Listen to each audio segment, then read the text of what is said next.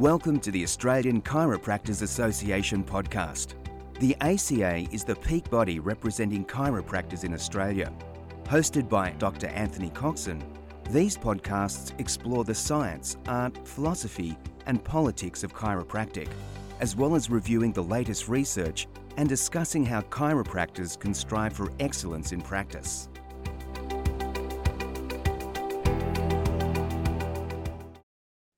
Welcome to the Australian Chiropractors Association podcast. I'm your podcast host, Anthony Coxon.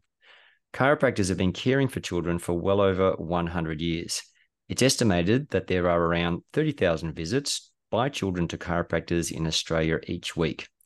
Overwhelmingly, this care is provided in a professional and safe manner, yet despite this, some sections of the medical community, media, general public are either misinformed about chiropractic or see chiropractic care for children as controversial. One of the positives to come out of the Safer Care Victoria review into chiropractic care for children has been the recently completed update of clinical practice guidelines via a Delphi process. This paper is not only useful in guiding chiropractors, but also demonstrates to other stakeholders, health professionals, and the general public what chiropractic care for children really is and what to expect from a paediatric chiropractic encounter. This study has been accepted for publication by the prestigious Journal of Integrative and Complementary Medicine, and I'm delighted to be joined by the lead author, Genevieve Keating, on the ACA podcast today. For those of you who don't know Genevieve, she has been in family wellness practice for over 36 years. She's completed a diplomate in chiropractic neurology and her PhD in early childhood development. She's also received the prestigious honour of ACA Chiropractor of the Year in 2019. Hi, Jen, and welcome to the ACA podcast. Hi, Anthony. Thank you. A pleasure to be here. So I thought maybe to start with, we just go back and reflect briefly on the Safer Care Victoria review, because in some ways this did prompt the update of these guidelines. Yes, it did indeed.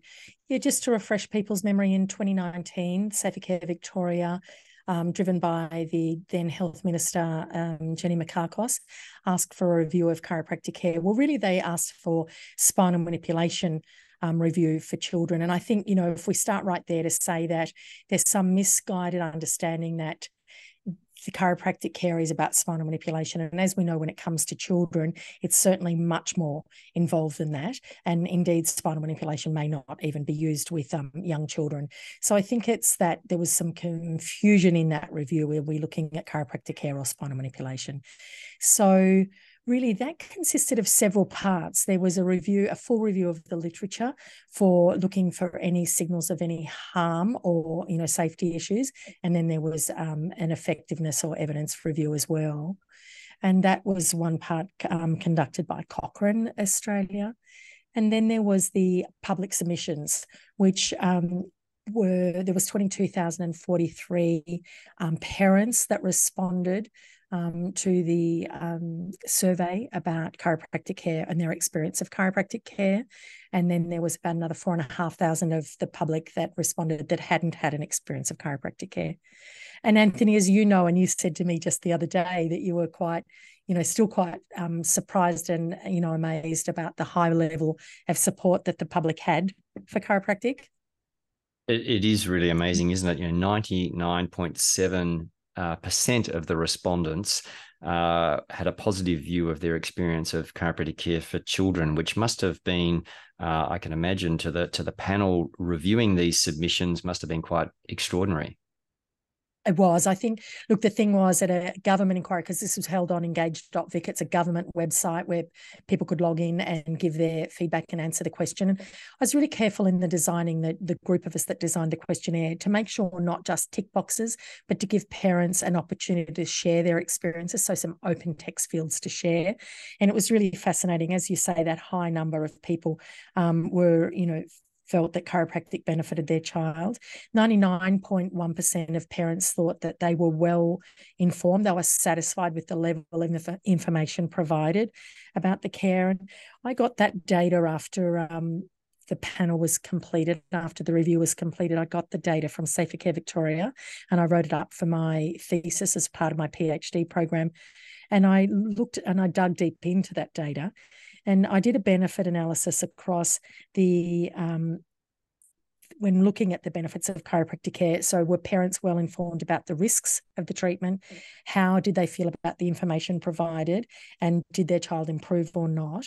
And when I summed across 4 text box fields, 99.6% was the number that came out of people that were satisfied or very satisfied across those, across those fields. So that's very high numbers. So we know that the public that have experienced chiropractic care are by and large extremely happy with that care. I guess the challenge comes when it comes to looking at research of effectiveness. Yes. Mind you, chiropractic care isn't any different than other health professions in that regard when it comes to treatment for children. But I want to stay on, our part of that. And I think the thing that I want people to understand is that to do randomized controlled trial research with this population, in particular when we're talking about the very young children, and to have that blinded, it's a very difficult research design. And a lot of people, I don't think, understand that. And unfortunately, when we do an effectiveness review, a lot of those other research papers that are of not a high standard as a systematic analysis of a randomized controlled trial, but, maybe a slightly lower standard than that, but still very applicable in real world experience and information, those papers are excluded when we look at that. So there's no evidence of harm occurring to a child in Australia. The issue, I guess, rests with, is there a high level of effectiveness? But as I said to you, the trials are very hard to design with this population, with this type of intervention. I do want people... Go on, Anthony, sorry. No, I was just going to say that it is remarkable that after all those submissions, there was not a single skerrick of evidence to suggest harm to a child from a chiropractor in Australia, in all the, despite the 30,000 visits to chiropractors each week. And I guess the challenge, as you've said there, with any sort of randomized controlled trial, if it's blinded, effectively that means a parent giving their child to a researcher. The researcher takes that child into a room and they're not sure if that child receives an intervention or doesn't receive an intervention. I mean, that's a huge ethical sort of quandary to jump. But also, it doesn't really replicate normal practice. Normal practice involves the parent, and all that interaction that happens within the room adds to the impact of that clinical encounter. So I can understand exactly your viewpoint there. Yeah, absolutely. I couldn't agree with you more. And let's remember that chiropractic is a profession that's, it's got many different aspects in the work that we do. It's not just a one-off intervention of a spinal manipulation. And matter of fact, let's talk about that for a moment. Chiropractors modify their input across, dependent upon the age and developmental stage of the patient. And we do this across the lifespan. If we see an elderly person, say, that may have osteoporosis, of course, the techniques and the way we deal and work with that patient is modified. And the same applies for children. And chiropractic students, across Australia are taught very well to modify the amount of input that they put in and how to modify that depending upon the age and developmental stage. And I think that's important to keep in mind. Absolutely. For our listeners, we will, as well as this Delphi study that we're going to get into right now, but also your previous research that you did with Lyndon, doing that deep dive into the Safer Care Victoria outcomes, and we'll make that available as a link when this podcast is sent out.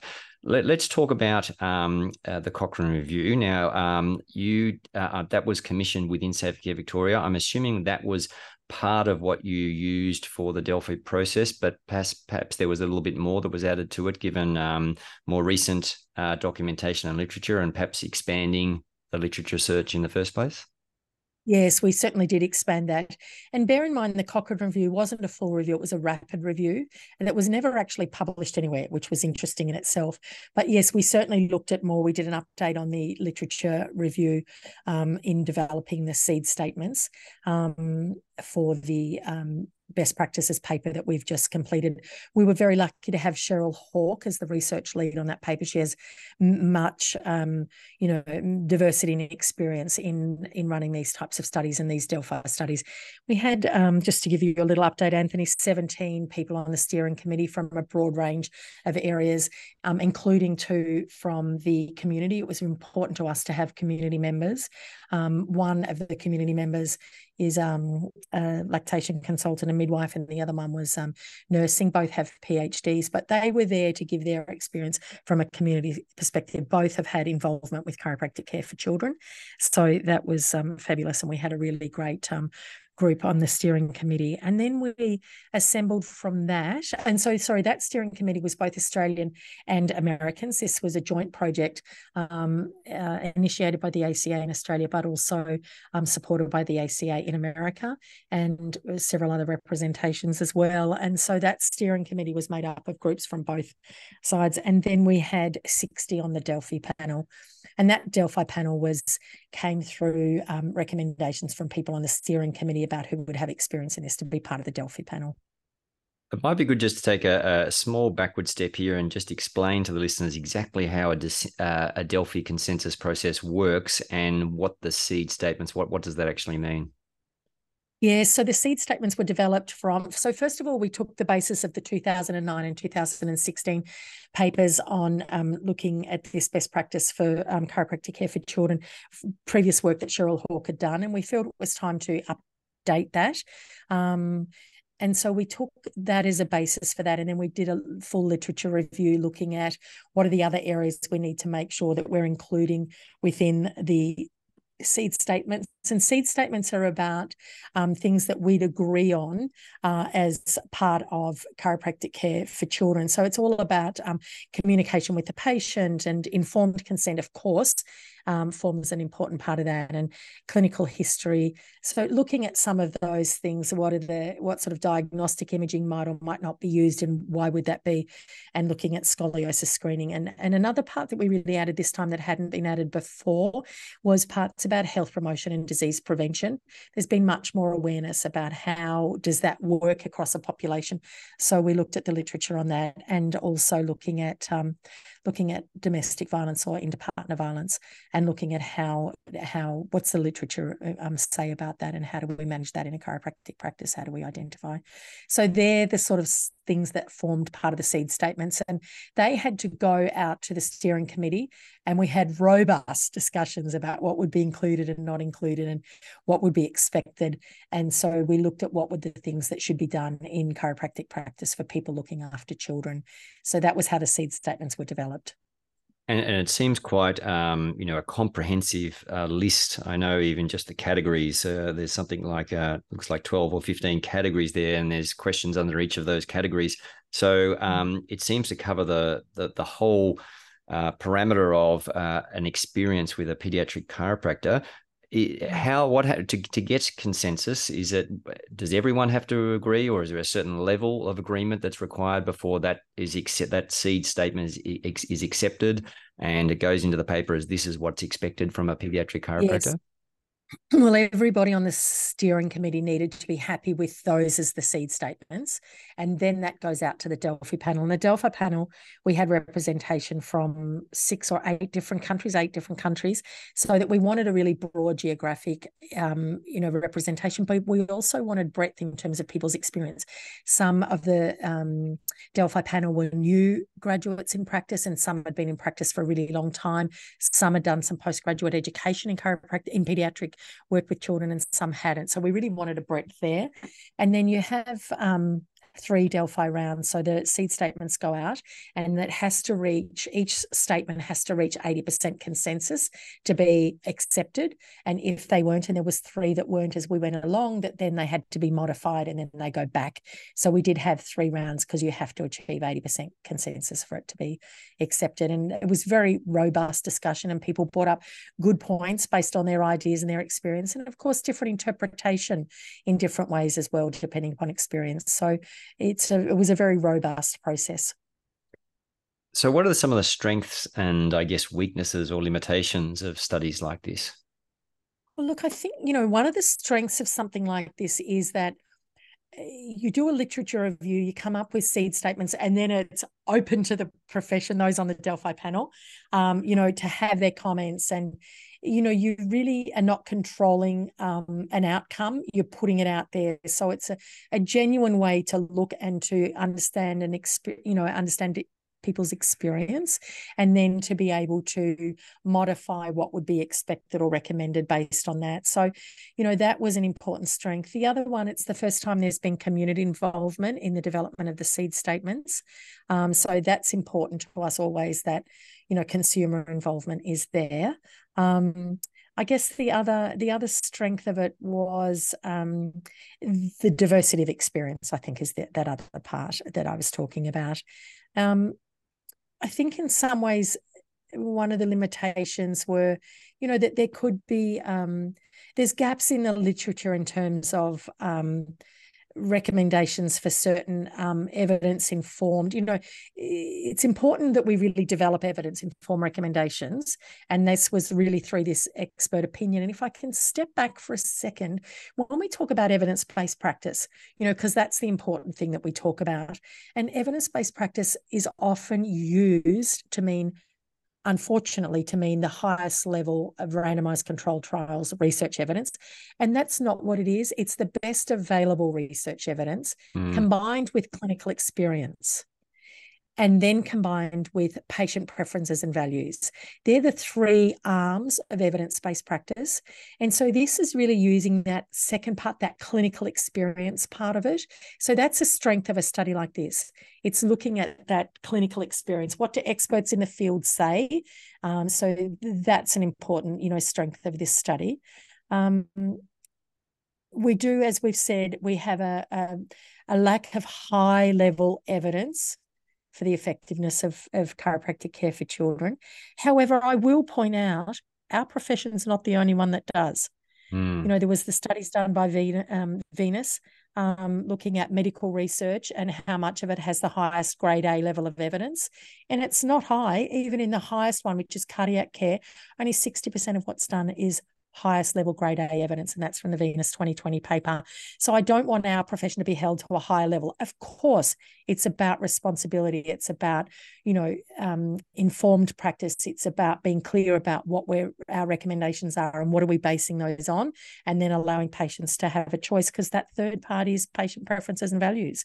And that is important to take in mind. I think one of the other things, Anthony, when it comes to informed consent, and this is an important point to me, as you know, I work a lot with really young children and, right through the age range of up to adolescence, that informed consent isn't just the parent permission and involvement in the decisions. What are the risks to care? What are the benefits of care? What are the other options to care? That's an important part of it. But it's also to receive consent from the patient as they're able to, at different ages and stages. And that's important that we, talk about that we're always checking in with the children. Are you comfortable? We could do this, and let them know, what are we doing and why are we doing it? And are they comfortable about it? And children will often share in non-verbal ways as well as verbal. So we talked about that in the seed statements. Some fantastic points, and I 100% agree. Now, you'll be presenting the results of this study at the WFC Congress in the Gold Coast in just a few days' time. But when will this be available online for people and members to actually read the full report?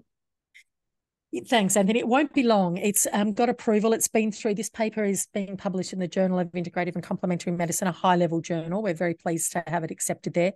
It's been through very robust 3 reviews and revisions for acceptance to that paper, and that it's been approved and accepted. And so we've just to let you know that we're making it open access so that it's not behind a paywall. It's open access availability, and thanks to the ACA for funding that open access part of that as well, so that it will be easily available for people, and it will be in the next few weeks. So I will present it at WFC, and it'll be available shortly thereafter. I'm sure we'll put a link up on the website so that people can access it, Anthony. Yes, we absolutely will. So I guess where to next? How does the profession utilise this study to further develop chiropractic care for children in Australia? Well, I think it's really being aware of what are the accepted, statements from this, and looking at the literature review and reading that, and being familiar with that. And I think then the other parts, where to from here, to continue to do the good job that we're doing. And I'm going to have a personal thing here. I want us to stop putting videos and Facebook posts and things up about our care. Not about our care, but showing what that is, because it can be misconstrued and mistaken, for what it is. And I just think it's not a professional way that we do that. The people who have an experience of chiropractic care, the parents in this case, very, very high levels, as you saw, of informed consent about it, and improvement in their child. The people that don't have an experience of chiropractic care but have an opinion, that second group in the stream of the Safer Care Victoria, roughly 50% were supportive of chiropractic care, 50% weren't. And what it seems like is those that have had experience, by and large, have a very positive experience. Those that don't know, that haven't had an experience, can have a negative attitude towards it. And I think that's gained from other health professions and their opinions without knowing about what chiropractic care is, and also things from the media. The media have had a fair push. There's been good research papers written about the media's unfair sort of presentation of what chiropractic care is. And so it's interesting. I have referrals from a lot of other health professionals here, and those who understand what we do are very supportive of it. And there's other people that don't seem to want to know, and that's a pity. And that's something that I think could have been a follow-up to the Safer Care Victoria, and that is to inform the other health professions about what were the outcomes about that, and particularly in the medical profession that might have a negative attitude towards chiropractic, to let them know about the safety profile of our profession. So where to from here? Onwards and upwards, I think, to continue to improve our communication and improve the work that we do as a profession, and how we represent that to people as well. Fantastic, Jen. Look, I just want to say on behalf of the ACA and indeed the chiropractic profession, thank you for all the great work you do in the chiropractic for children's sphere. I mean, the work you did in Safe Care Victoria, the 2 studies, including the one we've discussed today. I mean, I know it's extremely time consuming and at times very emotionally draining as well, but you've been an absolute champion, and just done your work as it's needed to be done in a real modest and considered way. And I can just say that we greatly, greatly appreciate that. So thank you for that. And thank you for your time on the podcast today. Thanks, Anthony. Absolute pleasure. This work's really important, and the community need to really be able to continue to access this care. So thanks for the time today. Well, that's it for me. Thanks for listening. I hope this podcast has been helpful in your quest for excellence, and I look forward to chatting with you again on our next ACA podcast.